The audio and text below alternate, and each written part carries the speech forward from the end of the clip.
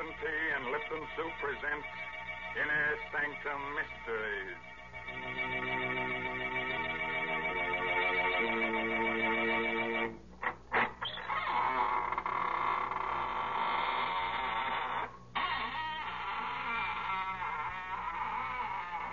Good evening, friends of the Inner Sanctum.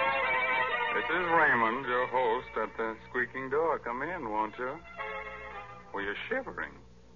Cold? Oh. Well, don't let it throw you. Just remember that many are cold, but few are frozen. Well, our story, to be different tonight, is about murder. Murder and a clock. So, if you've got a little time to kill, let's do it now, huh? Why, Mr. Raymond, nobody can really kill time. Well, maybe not. Did you ever hear of an alarmed clock? Mr. Raymond, someday you're going to choke on one of those puns. And won't that be nice, Mary? Then you can revive me with guess what, Lipton tea. Oh, dear. Must this go on week after week? Why must I talk to the only person in the world who doesn't know the proper uses of Lipton tea? Oh, don't say that. It isn't used to revive people. At least not in the way you mean it. Of course, lots of folks do find that Lipton's makes the day seem brighter. Yes, it sort of helps them through their housework to sit down now and then between meals, as well as at dinner and supper, and enjoy a cup of Lipton tea. And the reason why Lipton's is so satisfying is because of that one little word, brisk. B-R-I-S-K. Tea experts say that Lipton's has a brisk flavor, which means that it always tastes tangy and bracing. It's never flat or wishy-washy. So folks ask for Lipton tea at your grocer's. You just don't know how good tea can be till you've tried Lipton. Yes, and when you leave the grocer, step next door to the clockmaker shop and ask him for the Judas clock. If he doesn't have it on hand, just ask him to give you the works. Yes, the title of tonight's story is The Judas Clock. It's an original radio play by that old clock watcher, Christopher Mayo. Our star is Barry Kroger, who plays the role of Sebastian Packer. I'm a clockmaker. I carry on the profession my father taught me in London. I like clocks, all that is but one. For 30 years, I've looked for a certain clock and a certain man. The clock is known to collectors as the Judas clock. The man I swore to kill when, as a boy of 14, I closed my father's glazing eyes and wiped the froth of blood from his lips. Last night, I found the Judas clock. Tonight, I may have found the man. I'm told you're an expert clock repairman, Mr. Packer, madam. Yes, I suppose I am. Well, I have a clock. Rather, my husband has, and it hasn't run for years. Would you have a look at it? Well, can't you bring it in? Oh, heavens, no. It weighs 500 pounds. One of those huge marble things. Italian Renaissance, I'd say. Marble? Italian? Well, can you describe it further? Well, it's rather unusual. Black marble. Heavily carved with biblical characters. The ivory face has a beautifully etched scene on it. But it's a gruesome one. Gruesome? What kind of a scene? It's a picture of a man hanging from a tree. Judas. His face is positively ghastly. The Judas clock. I knew without seeing it why the clock wouldn't run. It had been built in Italy for a prince of the House of Savoy in 1598. He conceived the idea when he discovered that his family's treasures included the 30 pieces of silver of Judas Iscariot. The clock was made to run only when the 30 silver coins of Judas were in place in the clock's hollow weights. 15 in each weight. And the coins had been in my possession since the day of my father's death. Somewhere inside me, that clock still beats its deep-throated song, and I have but to close my eyes to hear again my father's voice. It's an evil clock, son.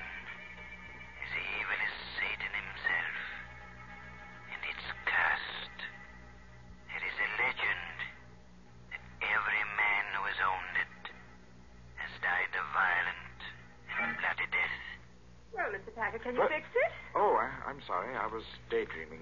Why, yes, does Mr.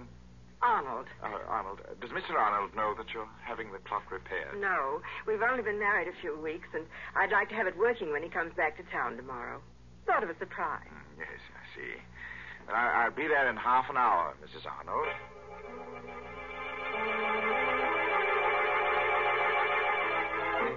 So last night, I went to the Arnold house and found the Judas clock again. I started to work. Foghorns from the East River sounded much as I remembered they did in London.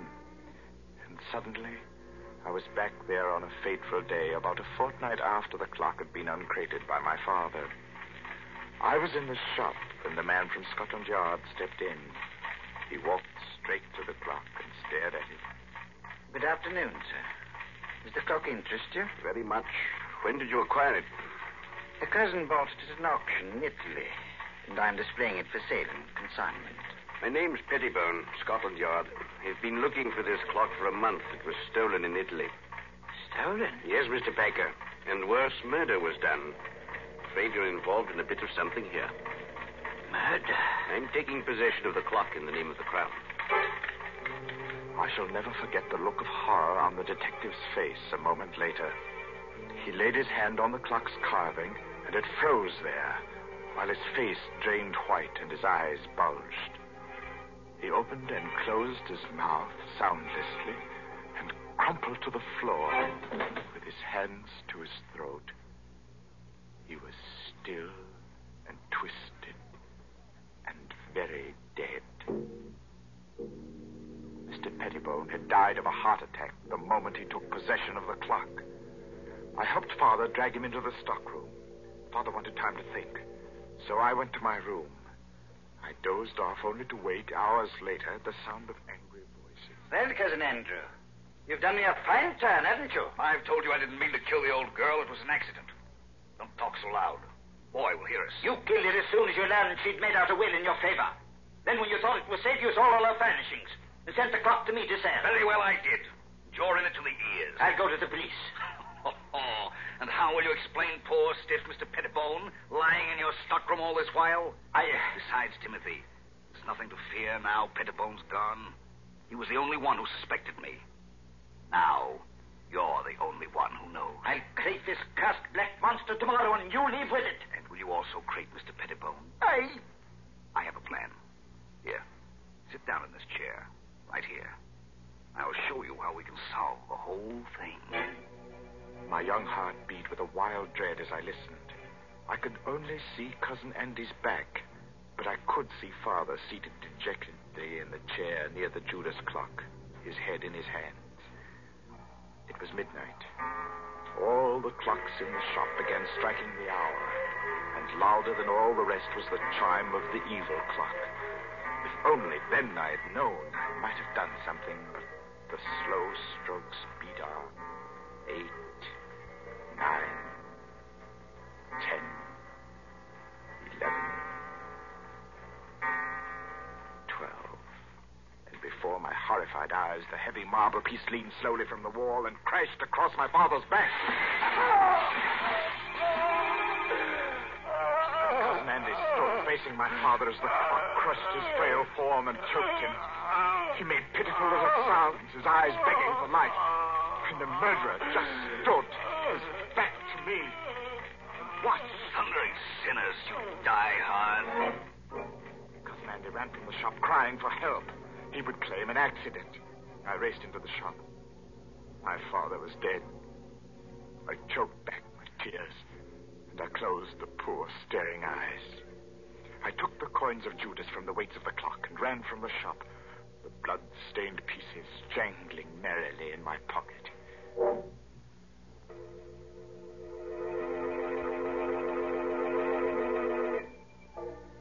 Armed with the notion that the coins were of value, and the definite notion that I must eat, I approached one of the many dingy little curio shops in the Limehouse district. I stepped through the fog toward a shop where a dim light burned in the rear. Every inch of wall and ceiling was hung with curios, old armor, swords, and shields. out. But a weazened, apish man barked at me from the rear. Well, what you want? I have something to sell. What you got? I have the 30 pieces of silver that belong to Judas Iscariot. I'll twist this scrawny neck off you. Pulling me leg, eh? Oh, no, sir, I'm not pulling your legs, sir. Here they are. Fine. Silver, right enough. Where'd you cop them? Oh, I didn't steal them, sir. They belong to my father. A likely tale, that. Will you buy them? Buy him, he says. Buy him. Get out of here before I cause a bob of your scant. Get out! Oh, no, give me my coin. Get out or I'll come about and fetch you a sound one. The ugly brute came toward me. He held my coins clutched in a tight, hairy fist. Before I could move, he had struck me. And I hit the wall with a clatter. And then it happened again. For the second time that night, the curse of the Judas clock struck. As I hit the wall, my eye caught a metallic glint above, and a heavy object dropped from the ceiling. The man was about to strike me again when the object struck his head. And remained part of him. He fell. His skull split in two by a hangman's axe. I clamped my mouth on a cry and pried the man's fist open. The fresh blood made it hard, but I recovered the coins. I stumbled in panic through the shop and out into the night. And the fog of London never swallowed a more frightened and lonely boy.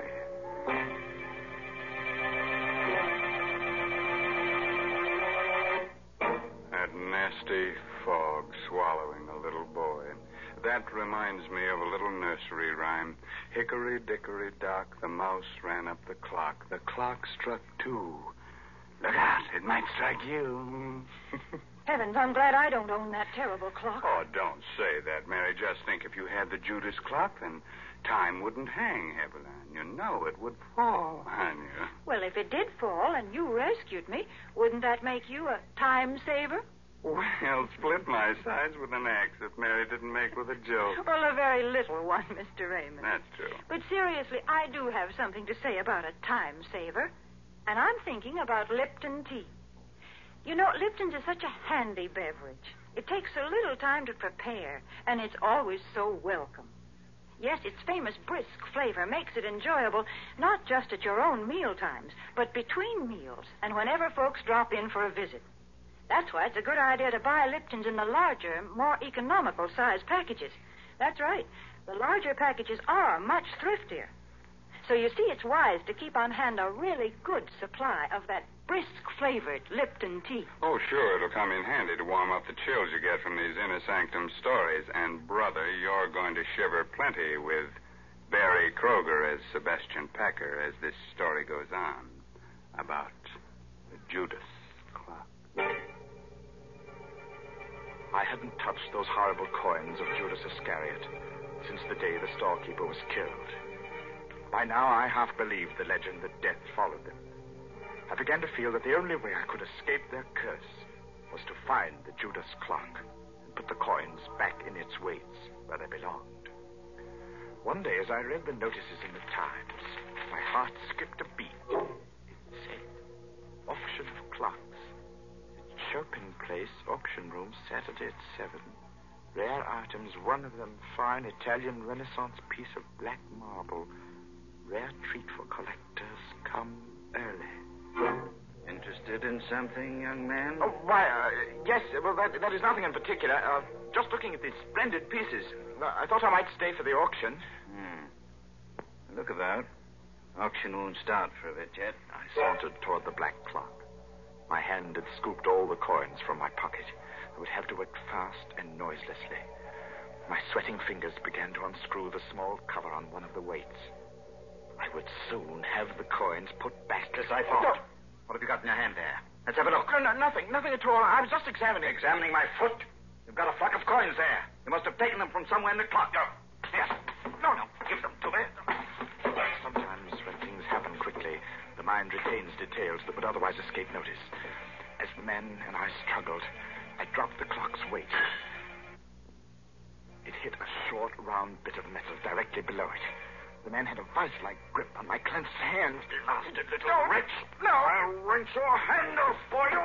I heard a whirring sound within the clock, and before my horrified eyes, the supporting panel at the front of the clock's base slowly lifted on hinges. The clock was off balance and began to fall forward. I screamed a warning.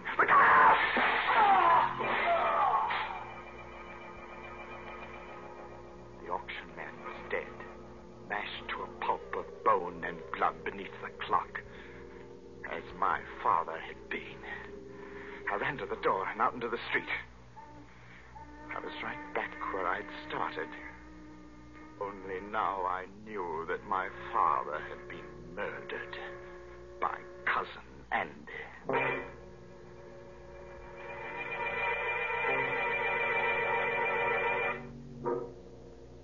I walked for miles, trying to pull myself together. I wandered aimlessly, or so I thought. But fate had traced my path before me, because I was startled to find myself staring into the shop window of a rare coin dealer named Megaroyd. I walked into the shop. Mr. Megaroyd was a nice little man. He smiled a bit quizzically at my firm belief that I possessed the betrayal coins of Judas. I poured them onto his counter. Oh, I say, you could be right, you know. Well, these are the right era. I say, suppose they are. Let me put a glass to them. Mr. Megaroyd, would they be worth a great deal, even if they weren't the... Well, let me see. Yes, gracious, yes, they should be worth a great deal as collector's items alone. Well, Mr. Megaroyd, I feel that there's something I should tell you about these pieces. They... Yes? Oh, it's not important. Oh, well, now, just a moment. I have a catalogue on this here in my show window. I'll fetch it. Just a jiffy. The coins lay on the counter. I watched Mr. Megaroyd run down the aisle. As he approached the display window, his foot caught in an electric wire which lay across the floor. The lights went out, and I saw him pitch forward and... Mr. Megaroyd! Mr. Megaroyd!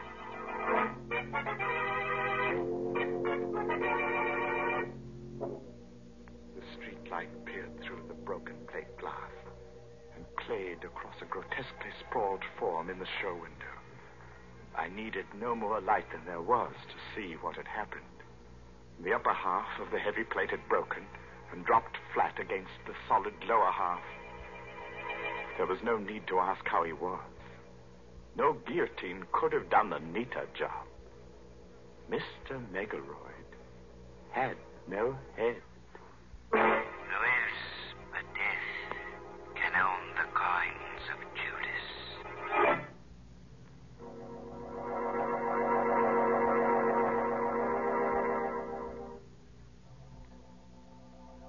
Tonight, I shall find out if Mr. Arnold is Cousin Andrew. If he is, I shall feel no remorse in killing him tonight. Because while working to repair the Judas clock last night, I discovered how my father's accidental death had been well-conceived, diabolic murder.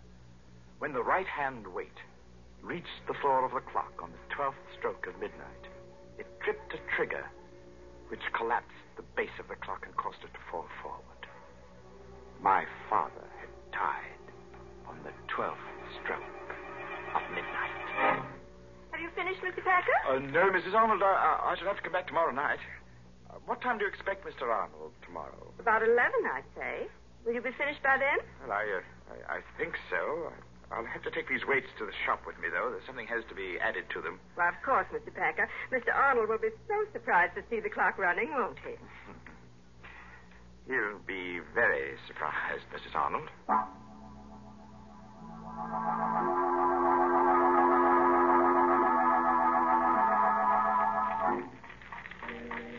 I've put the coins in their place within the weights. Not 15 in each weight, but 15 in one and 10 in the other. The other 5 coins are in my pocket. In another pocket, I have a small 38, although I don't plan to use it. 8 o'clock, and I have a 30-year-old date to keep. Good evening. Oh, Mr. Packer? Yes, but I'm closing now. I see you are. My name is Arnold. Just came in from Chicago. Sorry to spoil your little surprise. Or my wife's, rather. You surprised her instead? Yes. She had to confess. I wanted to go out, so she had to tell me about engaging you to repair the Judas clock. You don't want it repaired? By all means, I insist. It's a splendid idea. But what I came for, really, was to tell you that you and I have much to talk about. Oh, do we? Yes. But look, close your place and bring along whatever you need to fix the clock, and we'll talk about it at my place. I'm all set. Let's go.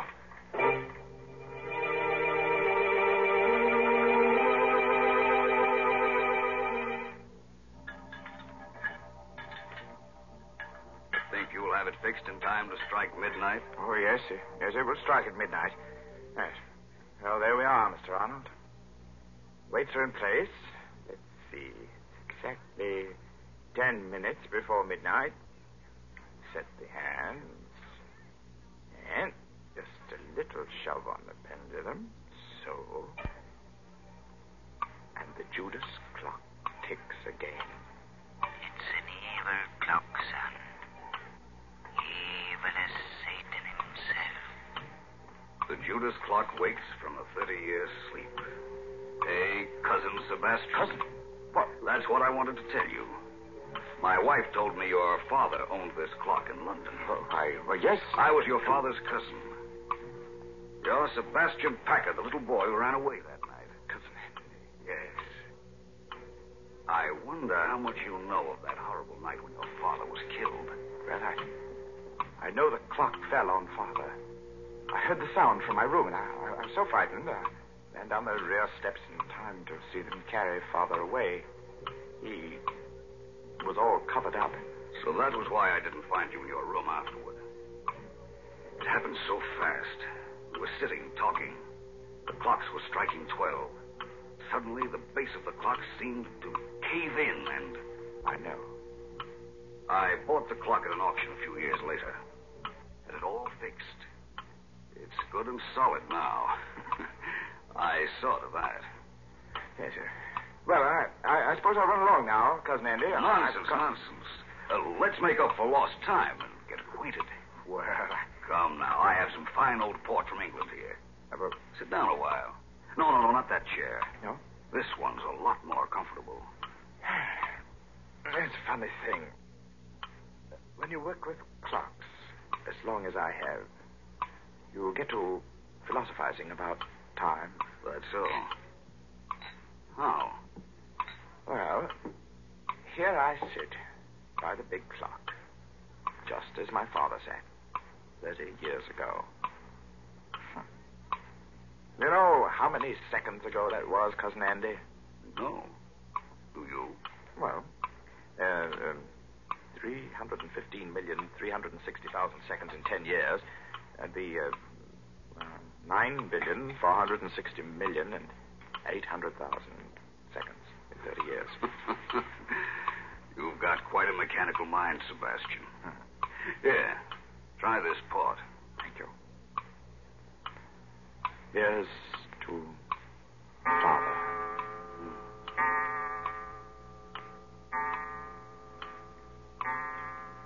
What's the matter, Cousin Andy? Are you ill? No. Your face is quite drawn, gray. Shut up.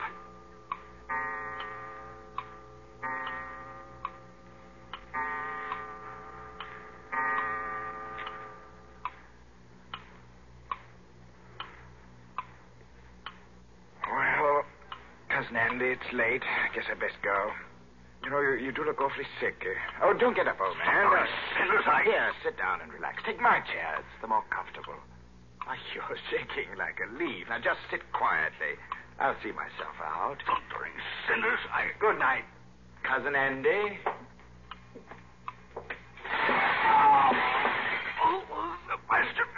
Sebastian. Get it off. The back.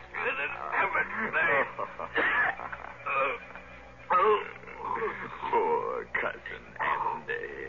You're choking to death. You die hard, too, don't you? It was just a matter of timing. I set the hand a minute fast and the weight didn't touch your clever little spring device till just now because it's lighter.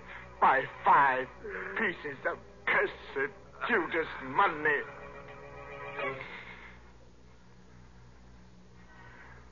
Rest easy, Father.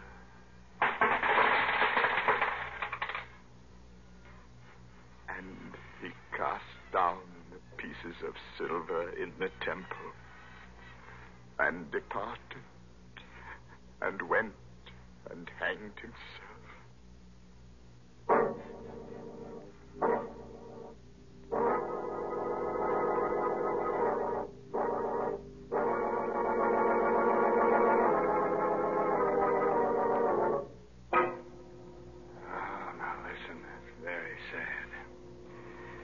But a fine chime was had by all. Anybody want to buy a large grandfather clock? I'm in the market for a sundial myself. A sundial? My, they are old-timey. Say, Mr. Raymond, if you're afraid of clocks that tick, why don't you try to get hold of one of those old Egyptian water clocks? Oh, Mary, now you're going to tell me that when tea time comes around, the water begins to boil in the clock? Well, that would be quite an invention. But no, Mr. Raymond, right now I'm not going to talk about Lipton tea. Instead, I'm going to tell our listeners about an important job that lies ahead. A fight that's far from finished. Yes, the battle for Japan. Our government says that this Pacific War will be one of the most bitter and difficult in history. Never before has a nation fought so far away from its own shores. And to support this fight, we at home must work even harder at our home front activities.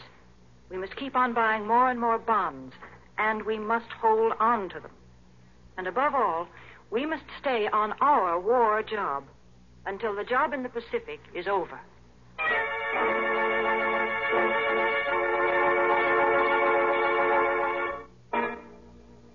Well, I'll leave you with a cheerful, timely moral. Oh, that goes with tonight's story. No extra charge. Now, you can figure out how many seconds you've lived. All right, that's your pastime. But you can't figure out how many you've got left. That's just sometime. You know what I mean? Well, I'll see you in just 604,800 seconds from right now. Well, that's next Tuesday night at 9 o'clock, of course. By the way, this month's Inner Sanctum mystery novel is The Lucky Stiff by Craig Rice. Well, now it's really time to close that there squeaking door until next Tuesday night when Lipton Tea and Lipton Soup bring you another Inner Sanctum mystery directed by Hyman Brown. So until then, good night. Pleasant dreams.